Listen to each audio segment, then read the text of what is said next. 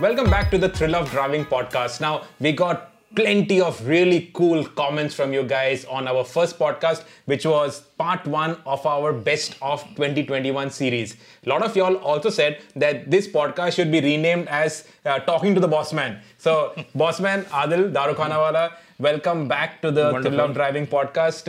We'll think of calling this, Talking to the Boss Man and all that later on. But the first podcast was on the best cars of 2021, the best sedans, the best small cars, and the best small SUVs. Today, we are going to dive into what is the meat of the market, and those are SUVs. Adil, before we talk about the best SUVs as a trend, do you see that continuing? Do you see that booming? This is a worldwide phenomenon and it's only going to grow.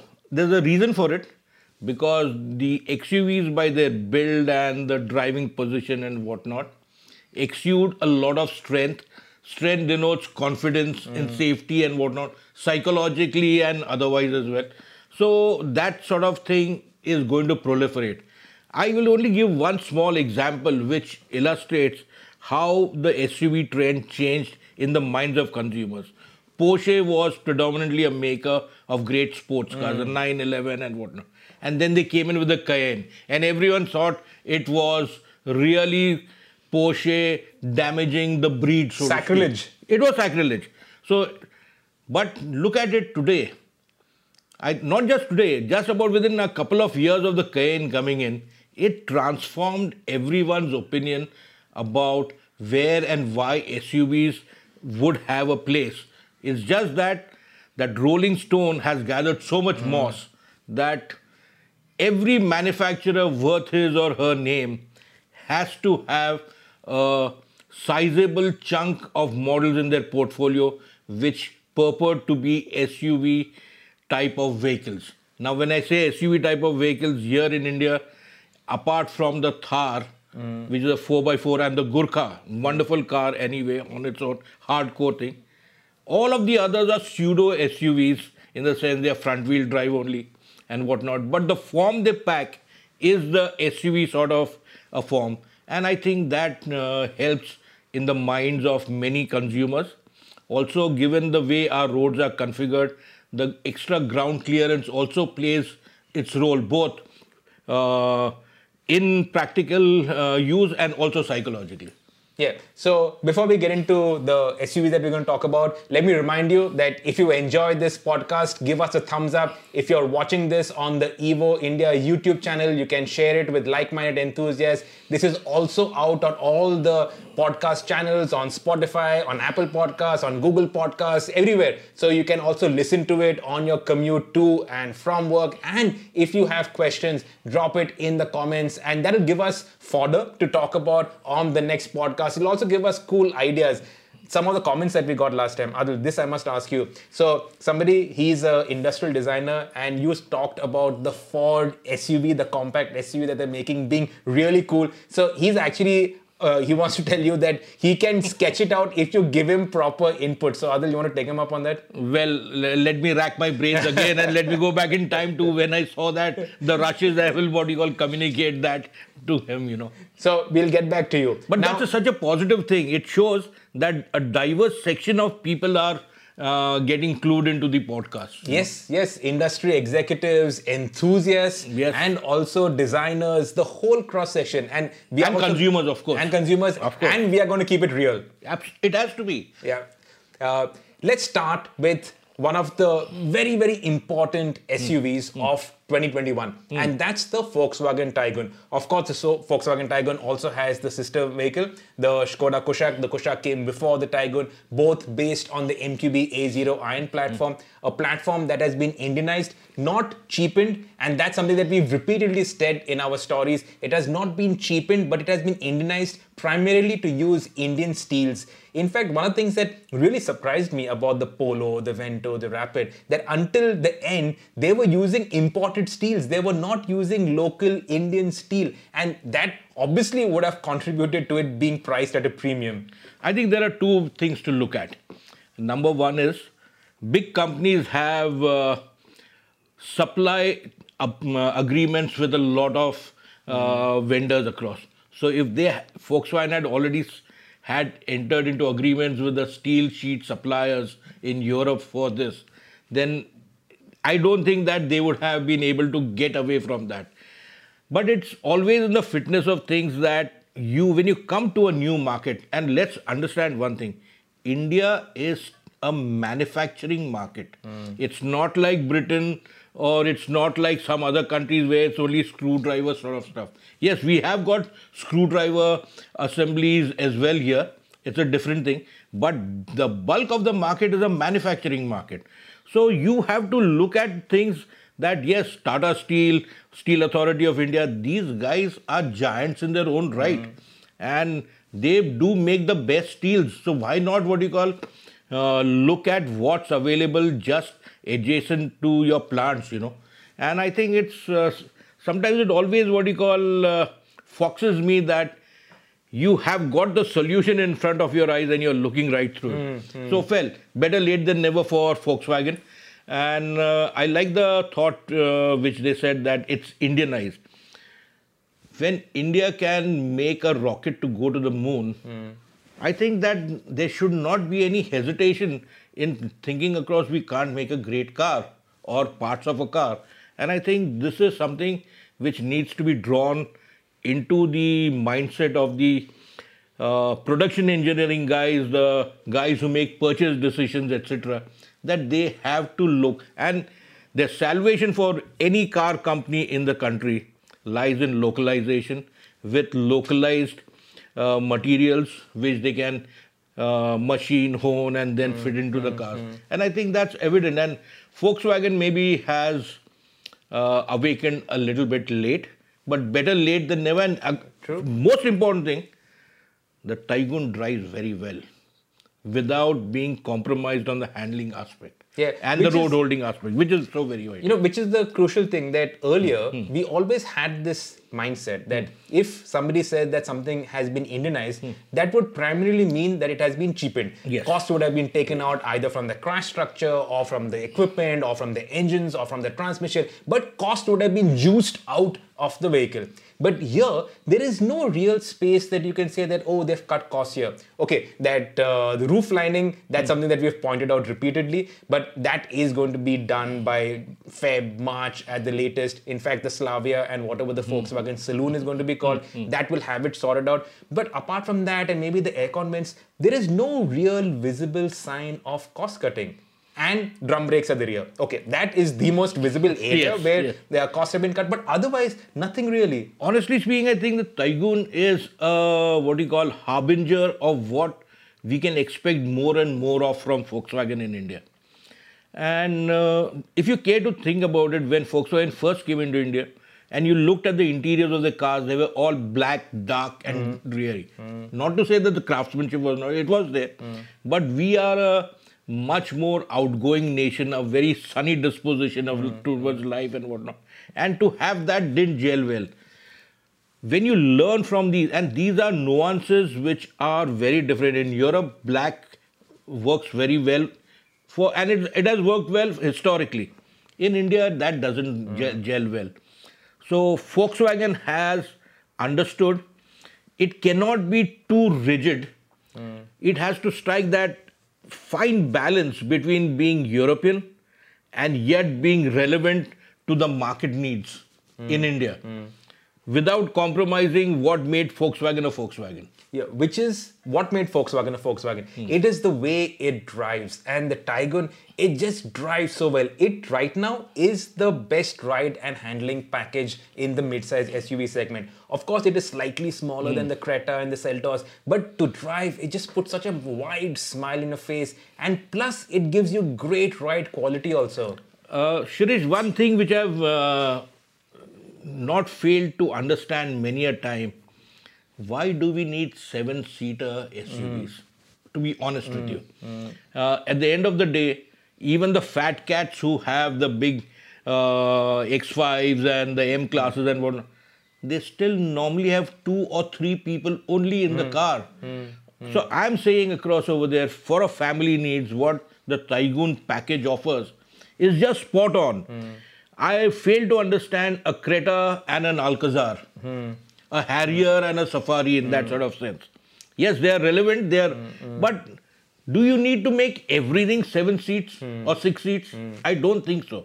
I think you need to what you call start. Okay, there's a maturity which you need in the market, plus also a certain panic in the minds of the marketing guys. Oh, we don't have a 7-seater in our portfolio, so let's ram in something that way. Well, it is both offense and defense there, but you have to understand, and the Taigun package is proportioned just perfect for India. Yeah.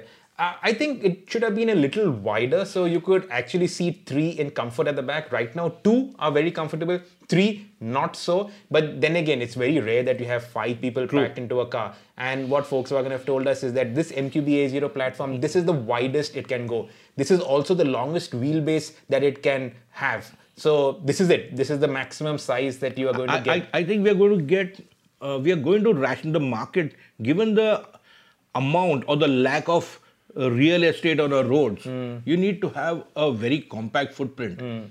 So that's where I think that the Greens, the ill-informed, always educated, illiterate politician always wants to penalize cars which look big.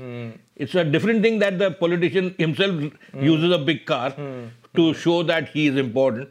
So I think for whatever purpose and reason, as more and more of our car buying public gets really clued into how mobility in cities, in towns, I'm not worried more about what we do between cities, travel there, but in cities, roads are getting chock-a-block, so you require compact cars, and that stands true even for the SUVs.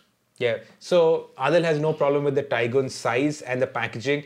We also have to speak about the Kushaq. Now, we also have to say that this is now not the Volkswagen group in India, but it is the Skoda Volkswagen group in India. Skoda are in the driver's seat, and the reason for that is because Skoda are more nimble. In fact, the MQB A0 platform has been given to Skoda to develop further for markets such as us, for developing markets, whereas Volkswagen now is focusing on their whole electrification strategy. So Skoda being in the driver's seat for India is actually a good thing because we will get all the future developments on this platform very quickly. Skoda more agile, Skoda understands developing markets, being a Czech brand without losing out on the Volkswagen-ness, because after all it is a parent, it's a daughter, son to the main mother brand. So the Kushaq, that was the first that came.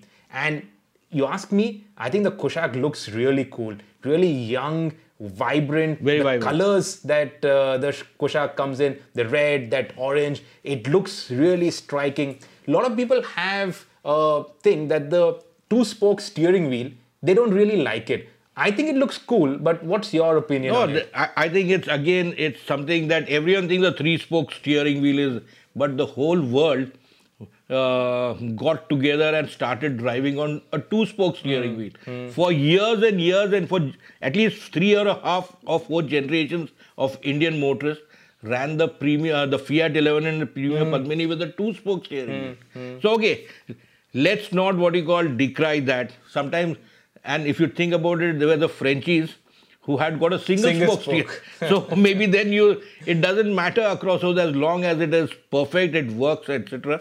And that's a design element. Okay, you need to throw in some design thing. With Skoda, I have no issues on that front. I still only hope and wish that when they deliver a car to a consumer, the consumer need not pay the service guys a visit within the first week. That is fundamental. And I've seen a lot of Kushaq owners go back very quickly, quicker than when they went to put in the money and buy the car. This is something which they have to avoid. How do they do this when they have got such a hold on so much of development and all that? Why do they leave these small bits to chance? Especially when Skoda has that baggage from the past. So even if it's a small problem, it just becomes... It mushrooms into a volcano. So that is something that I think now it has been sorted out. In fact, the whole EPC, we learnt of it because of what happened with the Kushaq. But I think that is all now behind them. And now they are looking forward to the Slavia. In fact, they have plans to sell 3,500 between Can the I just Slavia. interject here? Yeah. Shirish, in some years ago, the consumer's minds where I'll not buy a Indian car or I'll not buy a brand new car till about 6-8 months have gone. So by that time, I'm understanding now, can we throw that thing back? Why is a foreign manufacturer, an MNC, having this sort of thought process linked to them like that? So I think many Indian consumers need to reevaluate this thought process also. You will not find much happening with the Tata car or a Mahindra car now like that. But then you are seeing this sort of thing happen. Yeah. So it is just that the wheel is turning full circle for the wrong reasons. We used to say, that Tata, Mahindra, Royal Enfield, Yes. they do their last 5-10% of R&D on customers. First customers. Looks like everybody's doing it. So you can paint everybody with the same brush. So that's the Taygun and the Kushaq. People have asked us this question, should we buy the Taygun or the Kushaq? And honestly, the only answer can be, if you like the styling of one, go for it. Or if you have a dealership closer to you, go for that. Otherwise, what other reason is there to recommend a Taygun over a Kushaq or vice versa? I think it's a very personal situation here, what you like, how subjective is styling for you, and how, let me tell you, the interiors of both cars are good. But the Volkswagen thing is really subtly classy, It's really great in that sort of sense. And I think that someone told me last week or something that they have got what? CarPlay comes on wirelessly. Yes. Yeah. For me, fundamentally, that is a big... I'm not much of a guy but having too many gizmos inside. But getting CarPlay there, I think it's a very, very... And it stops me from carrying ungainly cables or putting ungainly cables here and there. So in that sort of thing, this is a good sign which needs to be repeated and others to be inspired by and adopt, So all good practices should be there like that. Yeah. Of course, we also have to say that the Kushaq does have the same CarPlay, the wireless CarPlay. So the connectivity, infotainment, all the same. The Taygun, at least Volkswagen, what they've done well is that they've positioned the 1.5 as the GT. I like that GT moniker there. So that's a cool thing. I think this year Skoda will see, because we have talked about it, and they might bring a Monte Carlo version for their 1.5. Monte Carlo on Skoda obviously comes from the Monte Carlo Rally, the legendary Monte Carlo Rally. So hopefully we'll see something there. Maybe we'll even see some motorsport from Skoda, considering they have a very strong rallying heritage. As I see it, if Volkswagen has mandated Skoda to spearhead all development, etc. in India, and the Volkswagen racing story is probably the biggest success for the company in India over anything what they have done. I think it's a good thing if they transfer this thing of the Volkswagen Cups, the Polo, Vento Cups, etc., and go into, say, maybe a Skoda Cup. Yep. And the basic stuff is already there. The people are there, the infrastructure is there, the thought is there, the expertise is there. It's only a question of brand engineering there on the logos and whatnot. But yes, I think it'll be very good, and I think Indian rallying can benefit quite a lot from that. So like you had the Polo Cup, Vento Cup for racing, you have a Skoda Kushaq Cup for rallying. Correct. The rallying community will benefit, and honestly speaking, the enthusiasm for rallying is there. Okay, the promoters have screwed up, the FMSCI, they haven't really done a stellar job, but enthusiasm is still so strong. So if we have a Skoda Cup, and Skoda internationally also, they are not there in the WRC, they are there in the WRC too. So they are there to develop young drivers, to give them that boost, that intermediate step before they eventually can, or if they make it to the WRC. They can do the same thing here in India. And I think the Kushaq will make for a great rally car. The 1-liter engine is great. The 1.5 engine is even nicer. It rides well, handles well. The platform, torsionally, it is more rigid than the Polo. And the Polo, when I rallied it, I used to keep saying that the shell is so rigid that it just, just adds to the handling. With the small 1.6 Polo, we could beat the faster 2-liter CDRs. And that was just purely on the basis of handling. So there is a lot of potential. Skoda, if you're listening, you better listen well. But do get into motorsport, because it will just do a lot for the brand. I think more than anything else, Skoda needs to, make its products have that quintessential joy of everything across of them. You must get people to experience joy. Up till now, I've not seen any of the German brands try to express the joy of driving. I'm not talking pleasure or thrill of driving, a joy of driving for the masses. Can we do that? Can someone do that? Can someone do that? So that's on the Taygun and the Kushaq. We move on to the Alcazar, which you briefly pointed out that you couldn't see the point between the Creta and the Alcazar.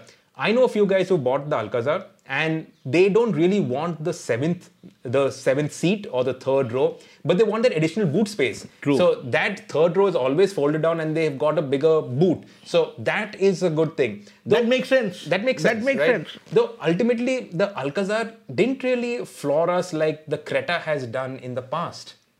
Yeah, there's a small price penalty you pay for going bigger up the line without really getting so much more which you thought about it, you know.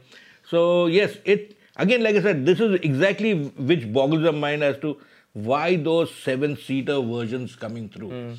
Yes, it's a stopgap. It is a question of I think the Innova phenomenon. So the Innova MPV manufacturer said, let's have a SUV to what you call have 7 seats and take the fight to the Innova.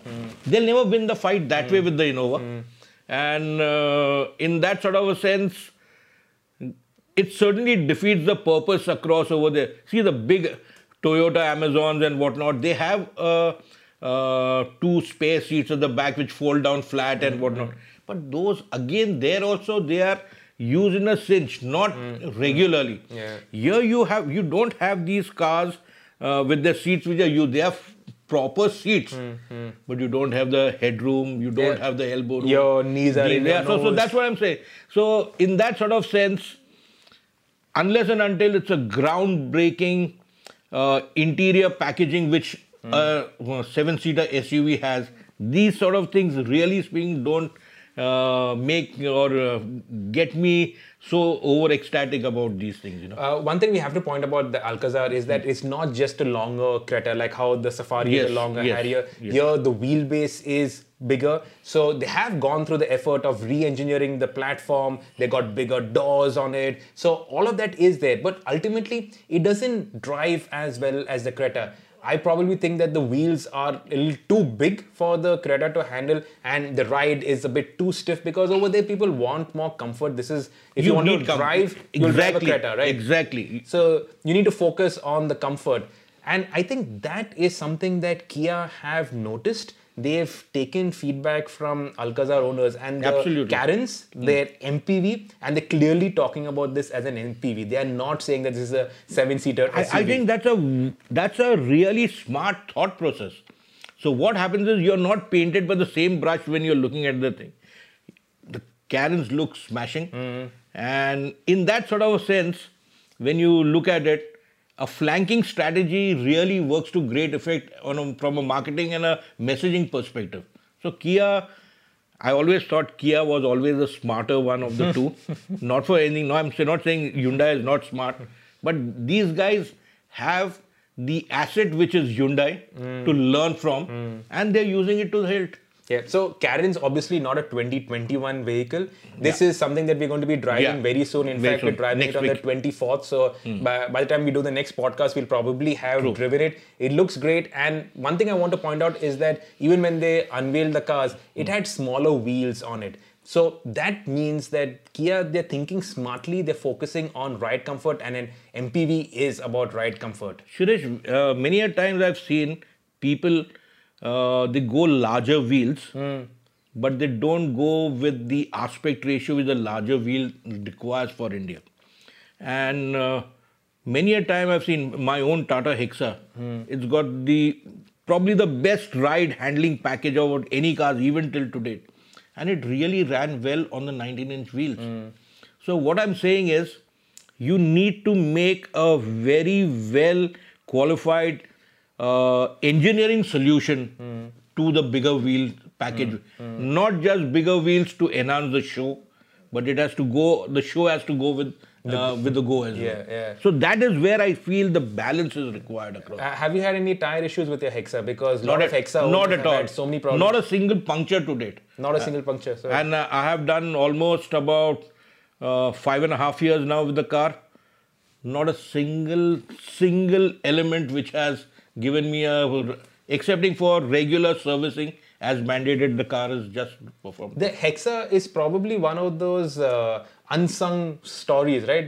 Absolutely. They did a really good job with it. I think they positioned it wrong against the Krista. They should have positioned it more as a lifestyle product or something like that. And would have done well. Absolutely. No, again, like I said, there was that hesitation in the minds of the... And one more thing, as I see it, Tata Motors has gone through a series of changes in the marketing sense. They were under cost pressures from the top to start showing profits, etc., everything. And the same amount of people were burdened quite a lot into making decisions. So the bigger decisions was the volume cars. So the Hexa got stepmotherly treatment or didn't get the nurturing it deserved. Trust me, the Hexa owners group which is there is mind-blowing in and effusive in its praise. I have a friend who bought the Hexa at the same time with me. He has done 95,000 kilometers with the car, excepting for a set of tires which has changed and a battery. Nothing has been changed on the car. It's unbelievable. So but it's true. Unbelievable, but true. Yeah. So that's the Hexa for you. Next on our list, we have the MG Aster. Now, we drove the Aster at the BIC on the racetrack. I don't know why we are driving a mid-size SUV on a racetrack because there's... Okay, but we could push it. We could talk to you a little bit about the handling. And then we drove it on the interior roads. We didn't drive it on public roads. True. So our verdict can't be 100% qualified, but okay, 95% is there. What we thought about the Aster was, in terms of the packaging, very nice, good in terms of ride, handling, the engine, little rough being a 3-cylinder, but it had performance, it was good, the gearbox was good, interior packaging was very nice, especially the way the dash was put together, it looked very premium. In fact, this is a proper MG. This is not a rebadged vehicle from a low-cost brand brought into India. This is a proper MG, and that's something to look forward to. Yeah, the thing is that if it's pure MG, I'm all for it. But I always have that nagging feeling in my mind that behind the MG badge is all China. So, and where China comes in, I grow horns for the simple reason. Not to take away anything from MG, so to speak, in that sort of sense. But what MG India has done is they have managed to, in the face of so much turmoil which we have experienced with our northern neighbor, they have managed to hide or not let the Chinese originality come to the fore and made it a triumph of the Britishness of the badge. And that, I think, for both, cannot say a gullible public, but for both aware and unaware consumers, I think that has really helped across. It would not have helped if the cars were not good. In the same breath, I would... The Aster represents all what is very good about how they have done it. Again, what I mentioned about the Taigun with the compactness, the Aster also comes in that same vein. I also see that it is not overly garish. Otherwise, that large, big MG logo, I think the biggest amongst all cars in the country. So, in that sort of sense and all that, yes, styling is still subjective. I would have loved to see a little bit more Europeanized styling. I think there's a styling which is a mismatch of certain Japanese, certain Korean, and infinitesimally Chinese things. So it's a mismatch of that. They will need to, what you call, the design language will definitely come across. But the Aster is a good package worthy of having a second look. Yeah, so Aster, good package, worthy of having a second look. Also, for whatever volumes and numbers they brought down, they were sold out for, what, 2-3 months as soon as they announced prices. Yeah. Also, we have to mention autonomous features. Aster, true. The first ADAS car in India. First ADAS car, it has those in its category. In its category. Not the first, but in its category. Yeah.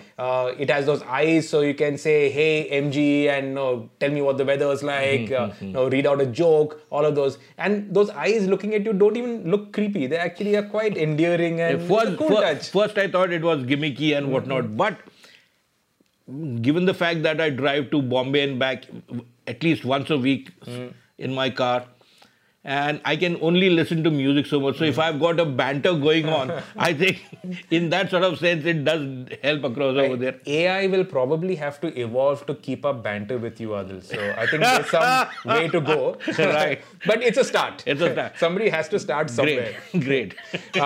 From the Aster, moving to what I think was one of the most impressive vehicles, period, launched in 2021. Obviously, the 700. Absolutely. And I remember when I was doing my book, Timeless Mahindra, about a year and a half before the launch of this thing. And I'd seen the prototypes there at MRV, and they had really opened up the thing for me to write the book and whatnot. So I was privy to a lot of things. At that time itself, when I saw that the XUV 500 had grown bigger, etc. And this is how it had evolved. When the first BMW X5 came in, it was so compact that today X5 and the original X5 you see, it's chalk and cheese. Yeah. What the X3 is today is actually bigger than the very first X5. Bigger than the X5. Yeah. So what I'm saying, so in that sort of sense, when we saw that thing and it was evolving, the engineering work was done, testing. Again, let me say one more thing. Mahindra, in a couple of people there, think very, very well. And they said that, yes, we are going to offer more from the basic XUV 500 package. Need not say that we have got a next generation XUV 500. We are going bigger. And at that time, they had shared the thing about the car having the XUV 700 moniker, not the 500. And I think that, yes, there's so much more which has been packed into it. And I'm saying not just about equipment. I'm talking about the basic configuration of the car, the basic engineering of the car, the platform, the engines, every sort of area they had looked into and improved, enhanced, etc. So I think, excepting the styling in the front end. I still think the styling looks okay, and especially the DRL signature, it actually cuts a good shape, but then again, styling is personal. Yes. What is not personal is the engineering that has gone into it. Now, the fact that they actually benchmarked the body in white stiffness against the Skoda Kodiaq, the big Skoda, and Skoda's Volkswagen Group vehicles all handle very well. They've improved on the torsional rigidity of the Skoda Kodiaq. They've actually given it a proper 5-link rear axle, not your regular torsion beam, which even the Safari, the Harrier, all of those have. This is the only one to have proper independent rear suspension with a control blade to make sure that everything is rigid, tracks true and straight. They've got 2nd generation Koni FSD dampers on it. The Compass was the first one with FSD dampers. It's still running Gen 1. This has got Gen 2 FSD dampers. And the results are brilliant ride as well as brilliant handling. There's a key thing which you have to, factor into this. Why have they done all this thing? Of course, it's a great evolutionary step and a logical step going forward. You have to understand they make the best 2-liter engines in the business in the country. The diesel is already proven rugged, absolutely bulletproof. But that didn't bomb my mind. The petrol 2-liter, when you look at that, and I had a friend's BMW 320 with me, and we both compared the engines over the XUV 700 was consistently outperforming that BMW, which I think is a big thing. I'm not saying in absolute terms and all that, but the fact that it could run and always have its nose ahead is a very, very big thing. And honestly, anyone who has driven the XUV 700, the way we drive spiritedly at times, you can see that the more spirited is your driving inputs, the more the engine rewards you. And I think that is a very, very big statement in the Indian automotive scene here. Yeah, this is a direct injection turbocharged petrol engine. GDI. In terms of equipment, this is and the spec is as highly spec'd as anything you would get anywhere in the world. There is nothing lacking to anything that you would get. So this, in terms of engineering, done completely in-house at MRV in Chennai by a bunch of really enthusiastic engineers to see what Indian R&D is actually capable of. We are capable of really great. Like I said, across all the, give our guys a chance, damn it. Don't be so circumspect, and our guys are capable. What it is this East India company syndrome which docks many minds in this country. We are born followers. Come on, guys. We have 1.3 billion people on this planet which are Indians. We can't find leaders. We need to lead here. If Mahindra is doing it, wonderful. We need more Mahindras then. Definitely, I completely agree with you. The 700, we did a lot of stuff with it. We did the mega 24-hour speed endurance records. In the night, we actually averaged 200 kilometers per hour average speed laps. Absolutely. Which was phenomenal. And you got to remember, this is a 7-seater. So going back to what you're talking about, 5 seats, 7 seats. No, I told you it was the fastest brick on 4 wheels. Yeah. So for it to move that well is phenomenal. Both the petrol as well as the diesel, both the manual as well as the automatic. We ran 4 XUVs and all ran brilliantly, all beat the records, all of them. So phenomenal vehicle. Only downside to it is that you cannot get it. If you book it now, you're not going to get it before, what, at least a year and a half? But the tragedy is that this is something which is not of Mahindra's own making. It's a question that COVID, China, I don't know why I keep on going back to China and whatnot. But they have completely changed the way we live, operate, and so the paradigm of buying a car has also changed. I heard about the Rolls-Royce guy saying COVID has told everyone in the world that you got to live, so you better make the most of what time you have on. That's the reason they have seen spurt in sales and whatnot. The same thing applies here as well, but the question is, Rolls-Royce sells 5,000 cars in a year, 5,000 plus little. The volume for the XUV 700 is 20 times that a year. And Rolls-Royce can use the might of the BMW purchasing strategy and whatnot and the might there. Mahindras can also, but unfortunately, with this newfound thing where one country has got the world by its literally let's say neck. Where it hurts. Well, so you need to look at that. You cannot just put all your eggs in one basket in the Far East or the up north. So Mahindra and almost the global industry has suffered because of a lack of chips. I also heard one other high-ranking executive of company tell me that once COVID set in and all the product planners reduced the offtake and they revised their plans, what happened is, again, the chip industry veered on to saying that because it's at home, work from home, entertain from home, etc., everything shifted to computers, phones, tablets, so those PlayStations, mobiles. So everything, the production changed. And then they did not expect the car industry to bounce back. So there was this mismatch as well. Well, we are going through those pangs, but yes, the paradigm of buying a car in India has changed. You cannot have the money today, go and put in your money and say, I want the car as of yesterday. You'll have to wait for at least 6 to 8 months. That is the underlying fact you'll have to reconcile with and factor it in. And that is across. That's not just Mahindra, that's across. And also for bikes also, many bikes as well. Yeah. Because bikes with ABS, they also have a lot of need for these chips. So that was the 700, one of the standouts. The Kia Seltos X-Line, I don't know what we're going to talk about because that was basically a lipstick job with bigger wheels and that was that. And it's kind of disappointing because when Kia came in, they said that they're going to have a new car every year and 2021, they did not have a new car. They also had the brakes put on them with all this turmoil in the market, in the mines and whatnot. Life as we know it had virtually come. 1 or 2 months, the industry didn't even have a 0% growth. In fact, we degrew. Zero sales also.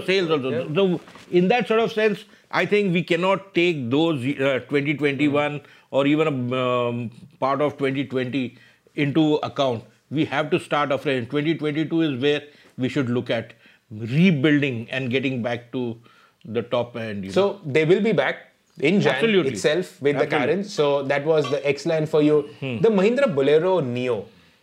This, to me, was was a surprise in the way it rode over poor roads, in the way it handled, and in the way that this was something that you could actually call an SUV. Now, a lot of our viewers, especially on social media, every time we say something is an SUV, they come back at us with full vehemence saying that this is not a bloody SUV. Which is a fact, because these are all car platforms that have been jacked up. Whereas the Bolero Neo is a proper SUV. True.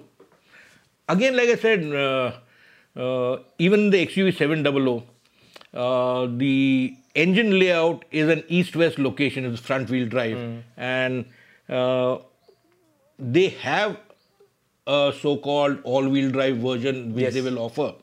But that doesn't still make it into that pure SUV category. The Bolero Neo could have been that, you know. I think they missed that one vital aspect in that. And care to think about it, the car, apart from its front end, has got the basis that it manages this transition from the Mahindra legacy CJ3B sort of vehicle to a certain degree of modernity. So this is that bridge model compared to anything else Mahindra has done. And it came in with great surface finishing, the interiors, Pininfarina design, everything. And honestly speaking, for such a car in such a category, those interiors put many cars of a class or two higher to shame. So in that sort of sense, I think Mahindras could have what you call, again, I don't see them driving home the message of how good the car is. So this is a great SUV, compact SUV, but probably not pushed as much as I think here Mahindra is suffering from plenty. It has got the Thar.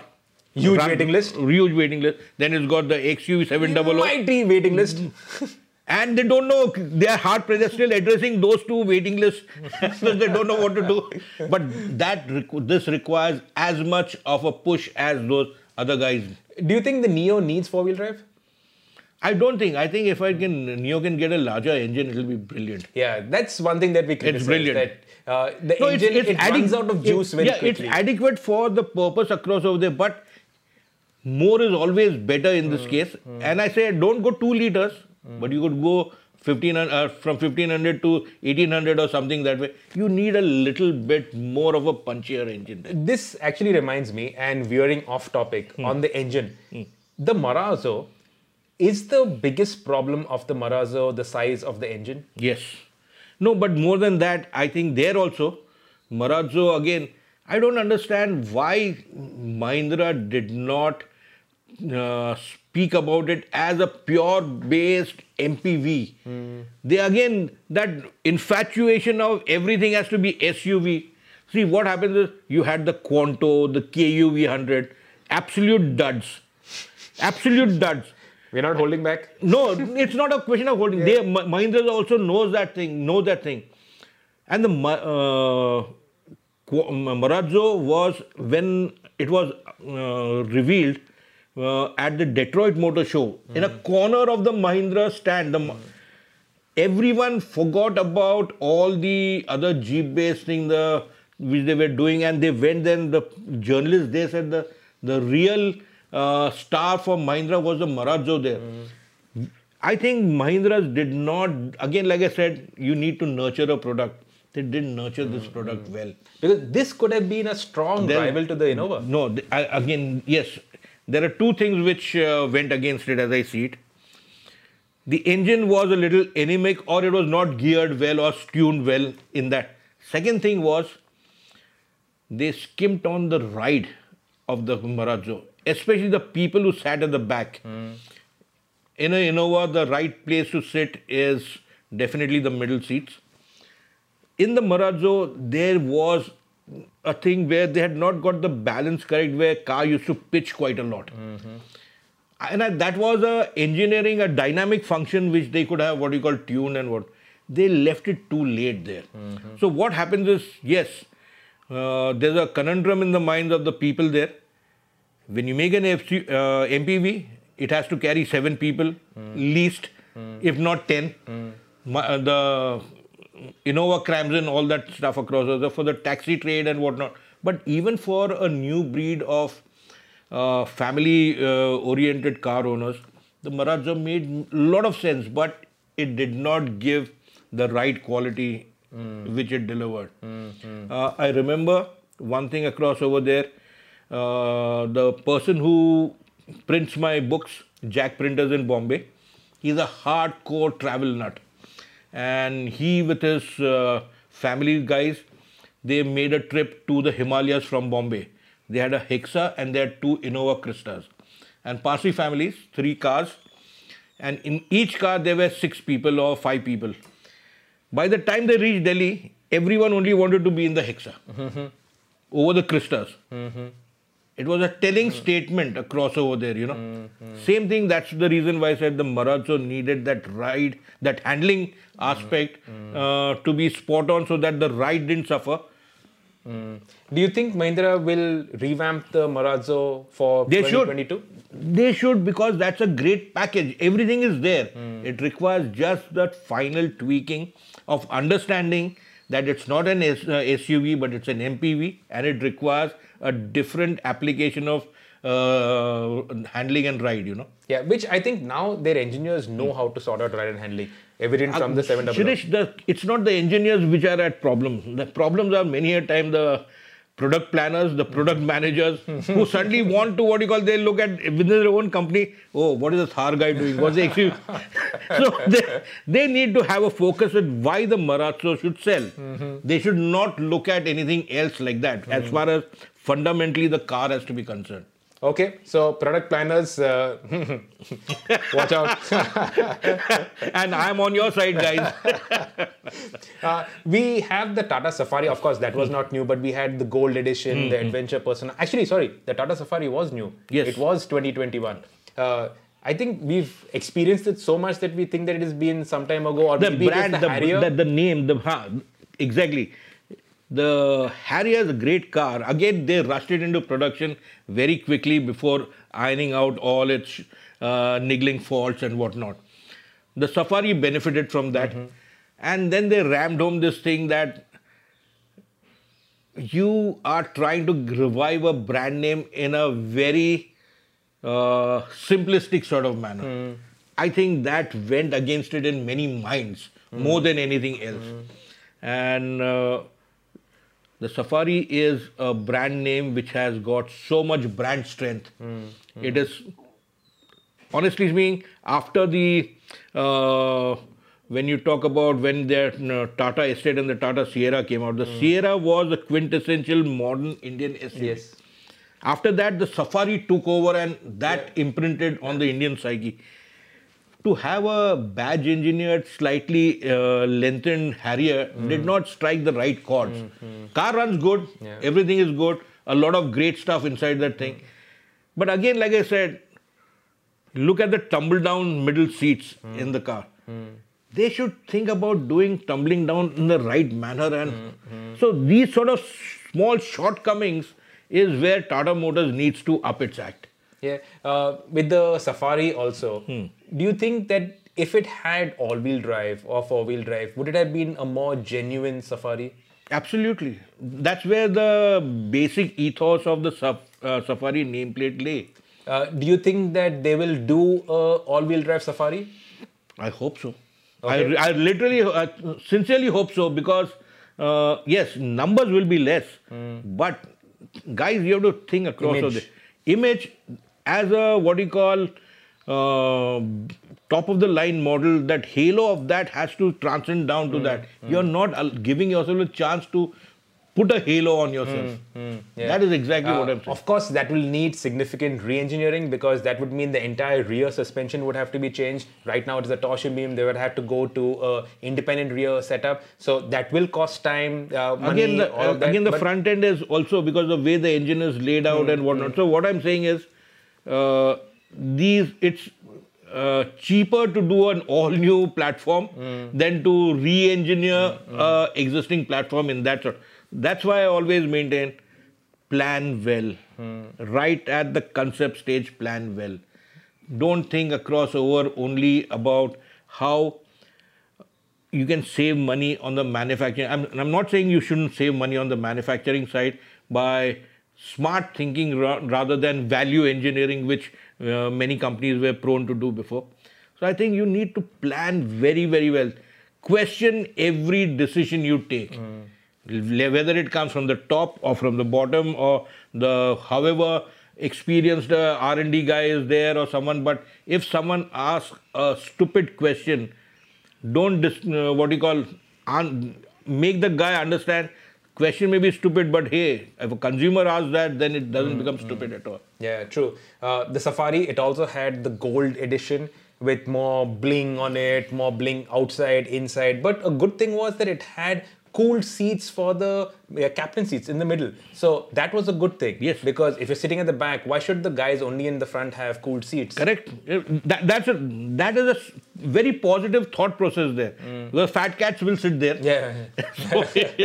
But again, like I said, why is this line of thought not appearing in many more areas of the car? That is exactly where Tata Motors needs to up its game, Yeah, but Tata Motors have upped their game. The massive. revival of Tata Motors in 2021 was one of the highlights, definitely. And I think right now they are number 2 in the monthly sales figures. So that's a great turnaround for the brand. I think that as an Indian, I can puff my chest out and say, yes, that is good. And it's not just me alone. There are many who feel that way. There's a groundswell of real nationalistic fervor when you see an Indian brand, Tata or a Mahindra or a Royal Enfield doing well. Yeah. It cuts across everything else, So in that sort of sense, and why should the Indian brands not do well? But they will only do well if they are good.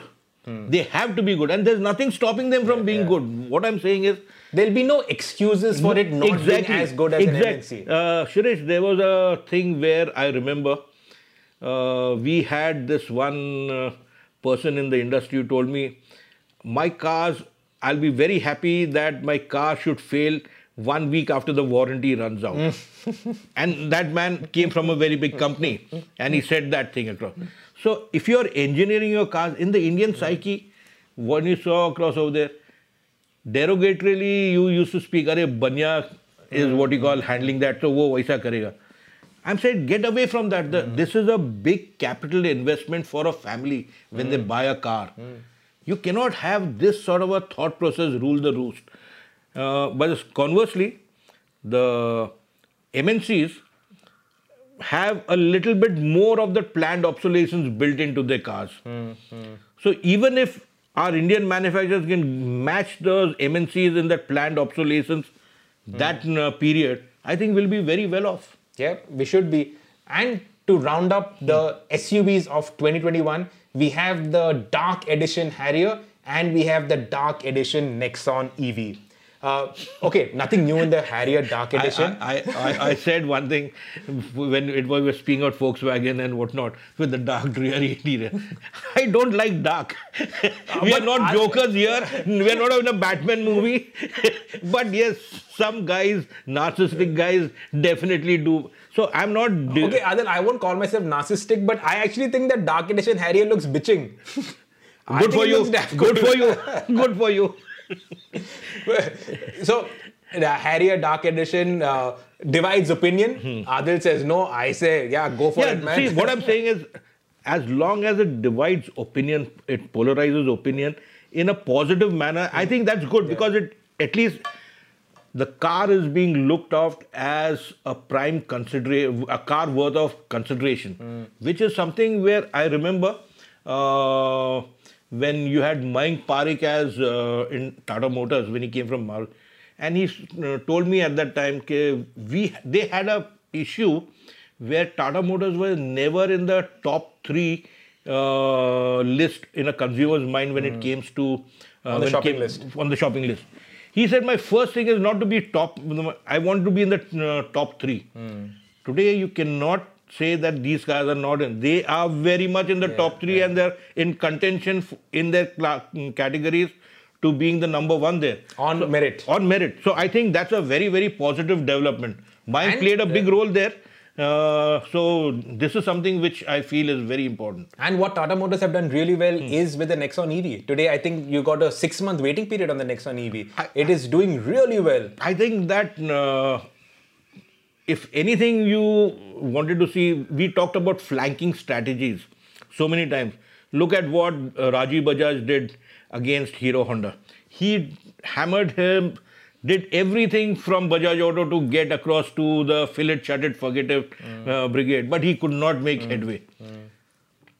Thank God he understood that quickly and he said, let's outflank them. The Pulsar came in and Pulsar just completely rewrote the whole chapter on, or not rewrote, it established a chapter on sporty bikes and that has become a sizable segment. So Tata Motors also thought across over the flanking strategy. We'll keep on doing our things in the bread and butter stuff, but let's also be early movers in electrification. I feel that here they should have been joined by Mahindras, but Mahindras who were first early movers there, they did not do that. But I think that as they go forward and whatnot, the next range of cars which will come up from both the manufacturers, they will have a sizable presence both with electrified vehicles as well as with the ICE vehicles, engine vehicles. So I think it's good and I'm happy that these two manufacturers have not discarded or not made big outlandish statement out with ICE and in with. There is a lot of pragmatism and I think that's very good. And also the investments they've got for the electric division now have freed up funds to actually go and develop the petrol engine that Tata Motors is really lacking. Shirish, I don't understand why they didn't do the petrol engine, number one. Number two, first and foremost, even if they do a petrol engine, we have seen how modularity works. The Volkswagen Group is a success in how they've used the modularity of their engine families to really spawn so many things. And I think that Tata Motors, I've said it in the last podcast also, that 1.2 petrol engine, it could have been modular to have been scaled up to 1.4, 1.5, 1.6. And that would have served it so superbly well rather than being rigid and invest only in that sort of sense. They are paying the price that what little they saved then is going to cost them quite a lot. So you need to plan your engine family for the long term with everything in mind. Whether you can go up the cubic capacity range or you can go a little bit low, how much sophistication you require.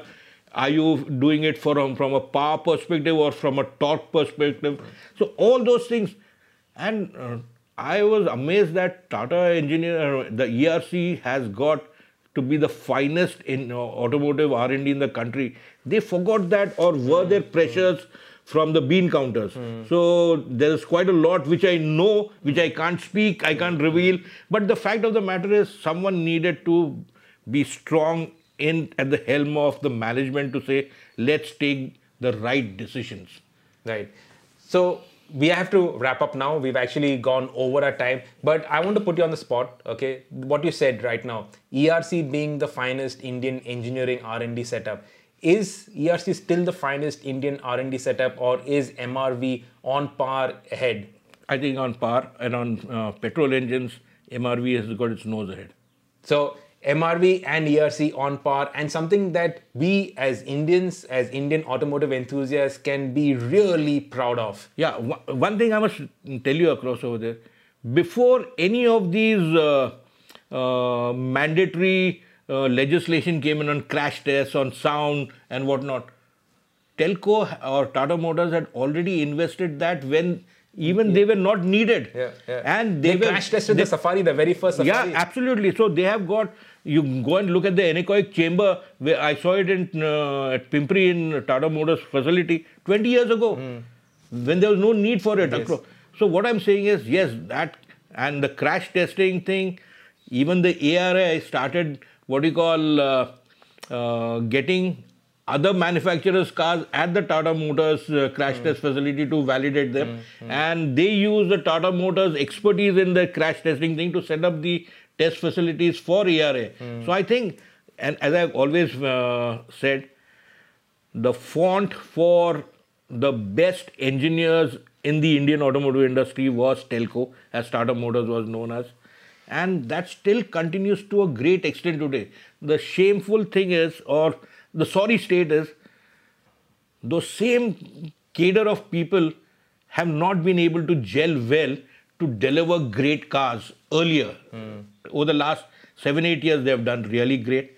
I just wish that that lost decade of 2002 onwards till about 2012, that decade they blundered mightily in that front. Yeah, so that's all that we have for this edition of the Thrill of Driving podcast. If you enjoy what you've watched or what you've listened, give us a thumbs up, share this podcast with like-minded enthusiasts, and next week we will be back with more SUVs. But this time we're going to be talking about premium SUVs, cars like the Q5, the Tiguan, the XC60, all of those that really stood out for us in 2021. And if you have any other topics that you think that Bossman Adil and I should talk about, drop it in the comments and we will take it up. Adil, thank you once again for being on the podcast, and see you next week. Absolutely. Let's do that. Thank you guys for watching or listening.